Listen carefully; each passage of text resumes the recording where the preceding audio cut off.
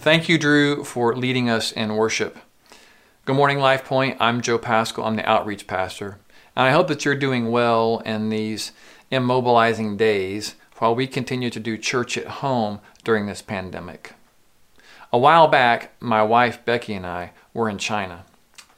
While we were there, we didn't know this was happening, but there was a strange new virus spreading throughout the country. In fact, our friends and family back here were hearing about it in the news even before us. As it turns out, we were in a hospital in Beijing because at that time my wife Becky was about to give birth to our first child, Caroline. We had traveled to that hospital because it was an international hospital. It was about 11 hours from Hefei, which was our home in China. Our city didn't have an international hospital in it. When we entered the hospital, there was no sign of a virus outbreak. But before we left, everybody was wearing masks. So we asked about it, and we found out that there was a coronavirus going around. It was called SARS. Inside China, people were being quarantined and travel was being discouraged. We were told to definitely stay away from air travel, and by all means, don't expose babies or children to questionable environments. But unfortunately, we didn't live in Beijing, and we had to get back home. We had no choice. We had to get on an airplane with our newborn and fly back to Hefei. Naturally, we had some fear about being exposed to this life-threatening epidemic, and particularly while flying with our healthy newborn. But we prayed and we trusted God to keep us safe.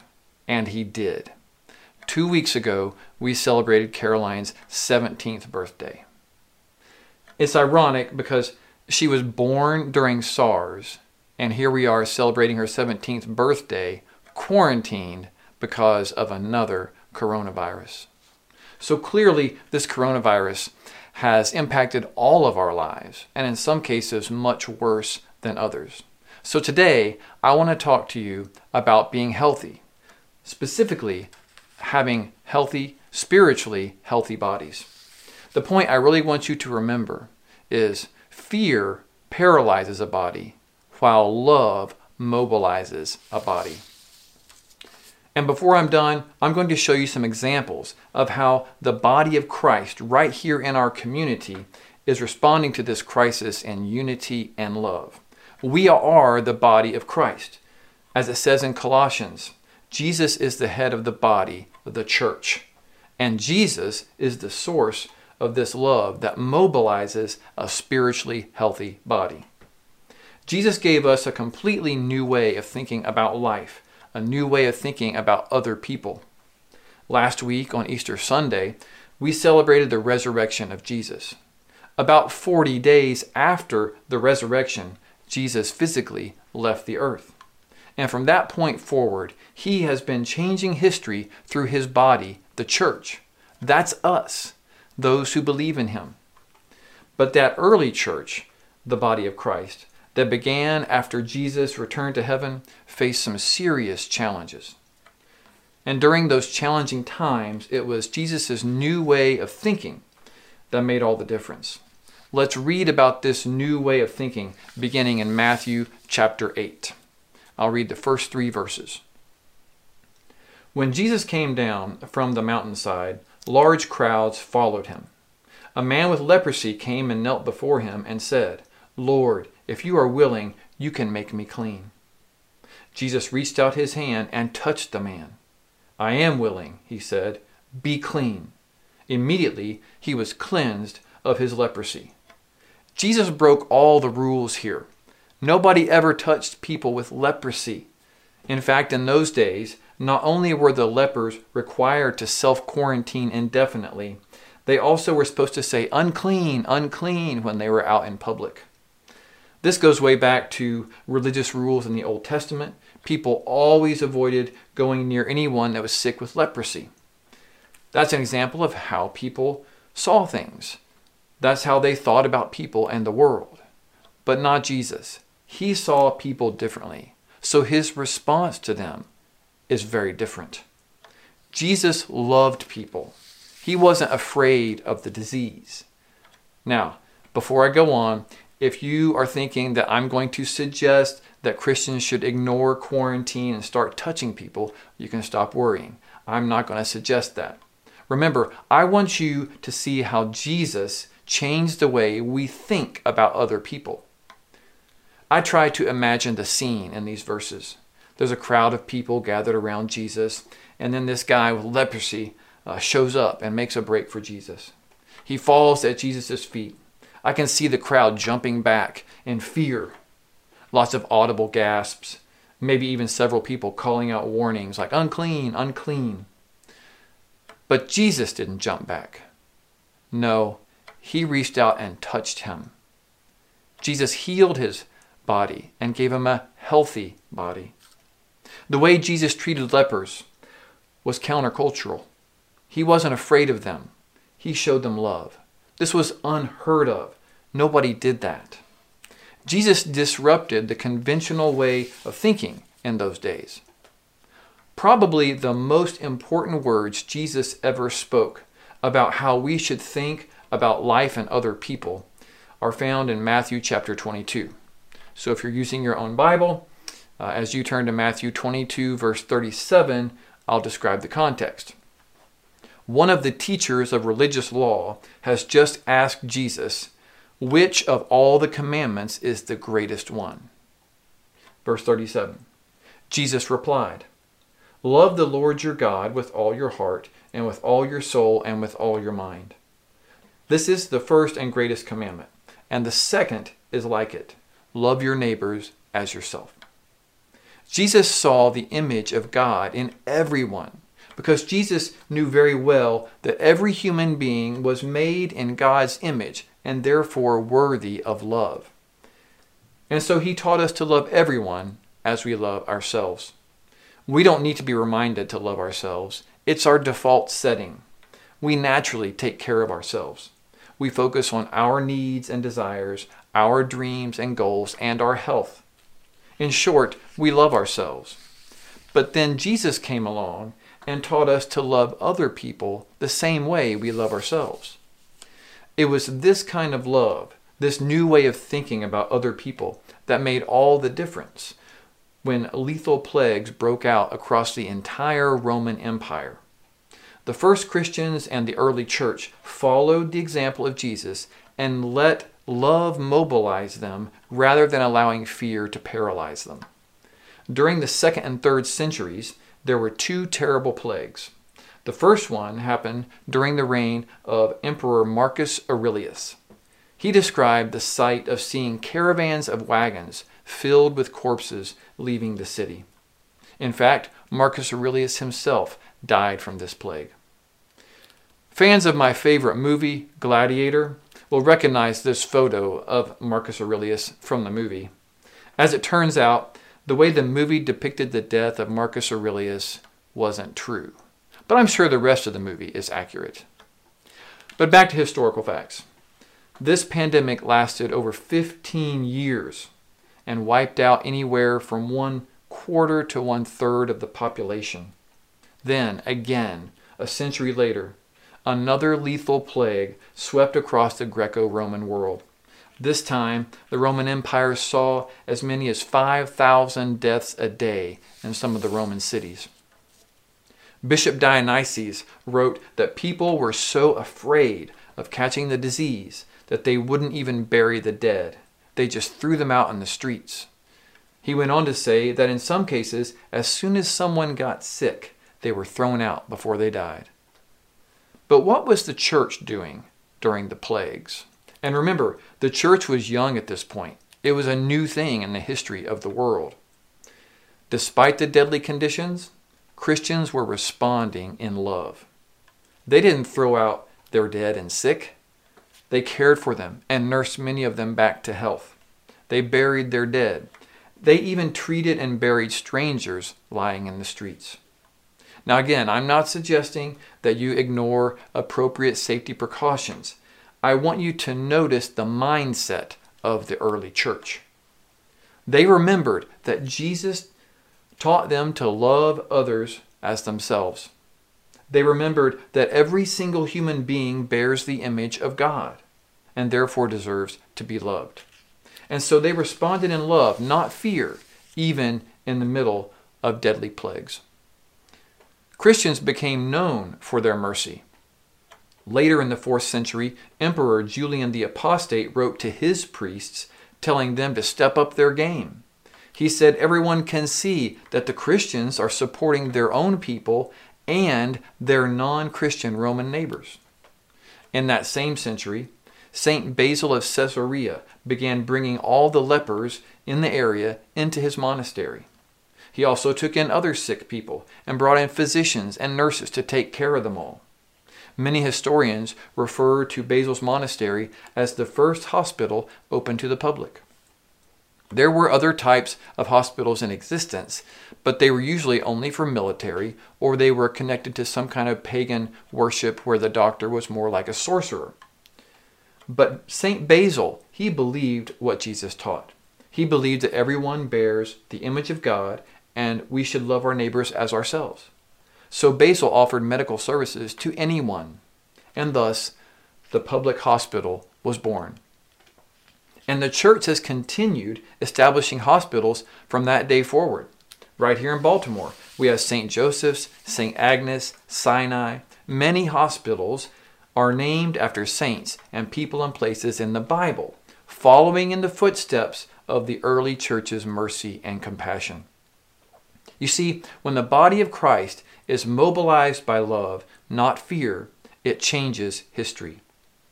Fear can paralyze a body, but a body mobilized by love is healthy. We are that same body of Christ, that same body of Christ's followers that weren't crippled by fear in the face of the plagues in the 2nd and 3rd centuries.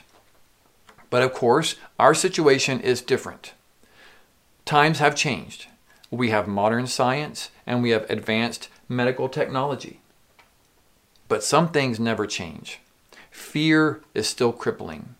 Fear creates unhealthy bodies. And yes, there are fearful things going on right now, things we've never experienced before. But let's think back to just a few weeks before the quarantine. We had no idea how the whole world and our lives would be debilitated by this pandemic. But God knew, and He was preparing us. Do you remember the verse we began memorizing on February 23rd? 2 Timothy 1:7. For God has not given us a spirit of fear, but of power and of love and of a sound mind. Have you remembered this truth during this crisis? Or has it been crowded out by worries and fears? God was preparing us. He hasn't given us a spirit of fear. Don't let fear paralyze you. Remember God's truth. Remember the spirit that He has given us. Love mobilizes the body. Fear paralyzes the body. Love mobilizes and fear paralyzes. But what does that actually look like in real life? Let me give you a few examples by comparing a spirit of fear to a spirit of love. Fear says, do I have enough Captain Crunch and toilet paper? That's that hoarding mentality. Love says, I have enough, so how can I help those who don't? This is that sharing mentality. Fear says, I'm afraid I'll get sick. Love says, who is sick and how can I help them? Fear says, I've lost my job. How can I provide for my family? And that's a very serious issue. But love says, who else has lost their job and needs my help? Fear says, why is God putting us through this pandemic? Love says, how does God want me to show love and hope during this pandemic? As I mentioned earlier, I'm not suggesting that we should ignore common sense and basic health safety, now well known as social distancing. But I am challenging all of us to let love mobilize us. We are the body of Christ. When the body of Christ is healthy and mobilized by love, we change history. So the obvious question becomes, how can we mobilize and still follow the stay-at-home rules and social distancing? That's the question I've been looking forward to answering for you. Here's the short answer. Love 140. Love 140 is the name of a network of churches along Highway 140, united in serving our communities, especially during this pandemic. What's so great about Love 140 is that many different churches are coming together as a healthy, united body of Christ, mobilized by love. In just a few minutes, I'm going to tell you how you can get involved. But first, I want to show you a couple of videos about it. The first video originally was planned to be the promotional video for a big community outreach campaign. We were going to launch today, actually, with churches all the way from Uniontown Bible Church down 140 into Baltimore to Hampton Church. Let's watch the video.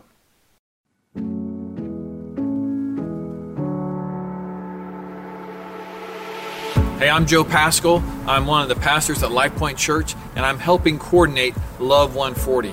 And right now, we're about to get on this bus and spend the day going down the 140 corridor and also Reisterstown Road and pick up all these different pastors and church staff that are going to participate in Love 140 in the spring. By the end of the day, our bus is going to be full of pastors from many different kinds of churches, from different places, and we're going to be together in unity on the bus, just the way we want Love 140 in the spring to be lots of different churches coming together in unity to serve our communities and show them that there's a message of unity and loving each other and treating each other the way we want to be treated. So I'm excited about doing this. I think it's going to be a great day. Let's go.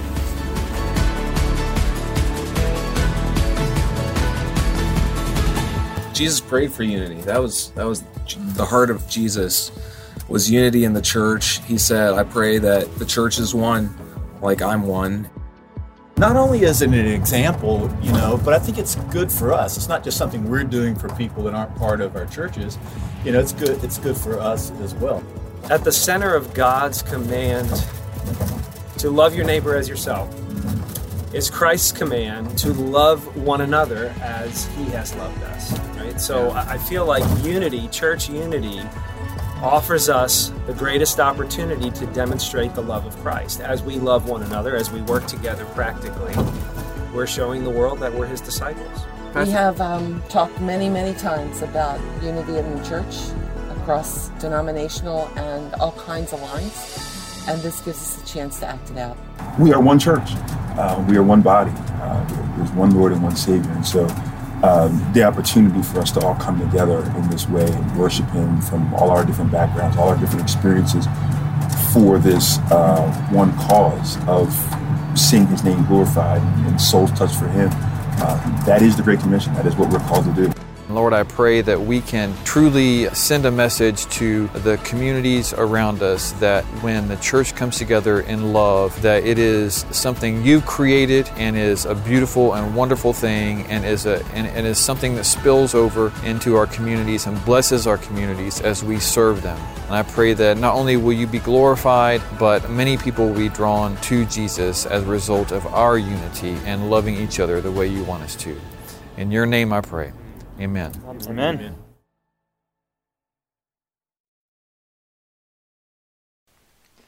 Obviously, our plans had to change.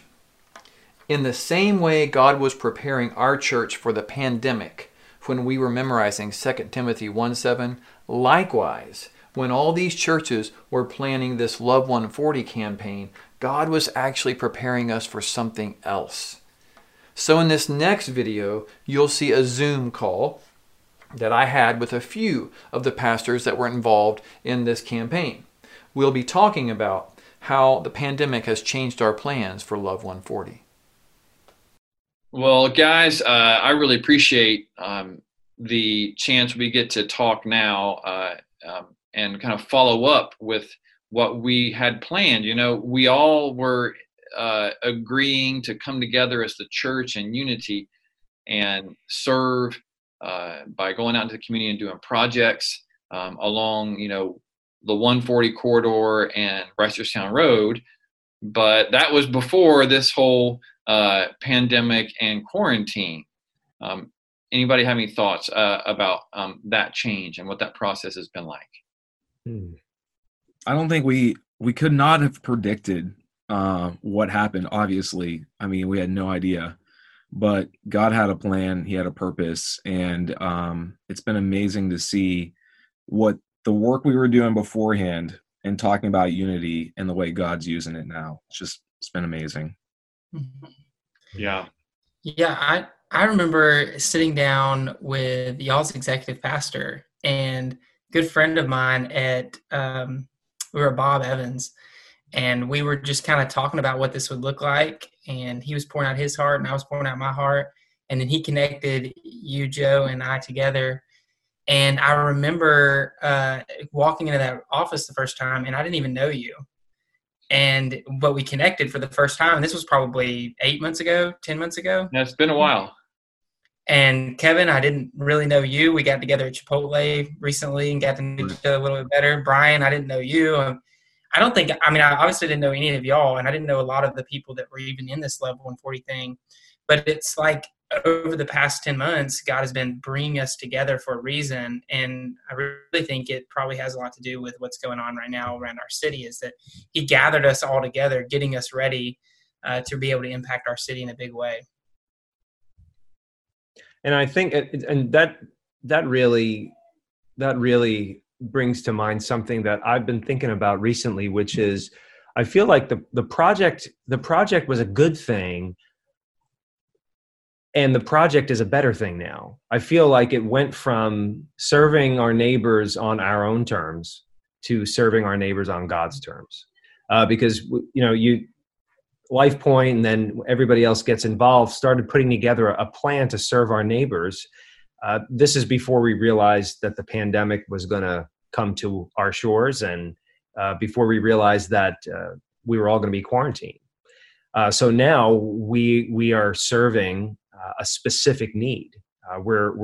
There's less ambiguity, and it's more like a laser focus right now. People are stuck at home. People are unemployed. People are without certain life essentials. And how can Christians come together to be a blessing in this time? So I feel like it went from a good idea to a focused need. And I thought of Ephesians 3, right, where Paul says, God's able to do immeasurably more than we ask or imagine. We asked him to bless this, and we had no idea what we were asking him to do. And he said, here's my answer. Yeah, I agree. I think unity happens when you have one mission, one direction, and the church always does at some level, but I mean, it's completely different now. The mission is so clear, and we're all on it together, and I think that's what God's starting to use. So as you've just heard, we are still all united as the body of Christ. And here's how you can get involved. When this service is over, go online and go to love140.us. You will see 4 sections on that website. The first section shows how to donate food, supplies, and financial support to organizations and food pantries all around our region. The next section shows how to help in other ways. For example, did you know you can volunteer to be a personal shopper for people who can't get out? Thanks to Crossroads Church for leading this project. Did you know that there's a 24-hour prayer vigil going on? You can sign up to take an hour time slot to pray about the pandemic. Thanks to Uniontown Bible Church for leading this initiative. The third section explains where to get help if you need it. And finally, at the bottom, you'll see a list of churches that are participating in this Love 140 network. Everyone can find something to do.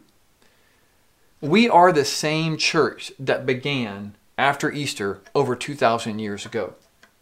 We have a rich heritage of being used by God to change history by loving people. That love gives people hope, and people desperately need hope right now. Our job as a healthy body of Christ is to show the world where to find the hope that they are searching for. When the world sees the church mobilized by love, they will know that there is hope, and they don't need to be afraid. Let's pray. Lord God, I thank you so much that we as the church, the body of Christ, that there's only one. And we are the same body of Christ that started so many centuries ago. And we have this heritage of being used by you. When we reach out and in love, we change history. And Lord, this is a time like we've never experienced before. And I pray that you will help us to trust you to use us now, to be mobilized by your love, so that we can show people they don't need to be afraid. There is hope. Lord, I pray that you would protect us, but also those that are already impacted by this, whether it's financially or physically, their health. Lord, I pray that you'll heal them, deliver them, provide for people's needs. And we ask you for a miraculous end to this pandemic. And I pray that we will come out of this with many more people in this world focused on you and your sovereignty. We love you, Lord, and we pray this in Jesus' name. Amen.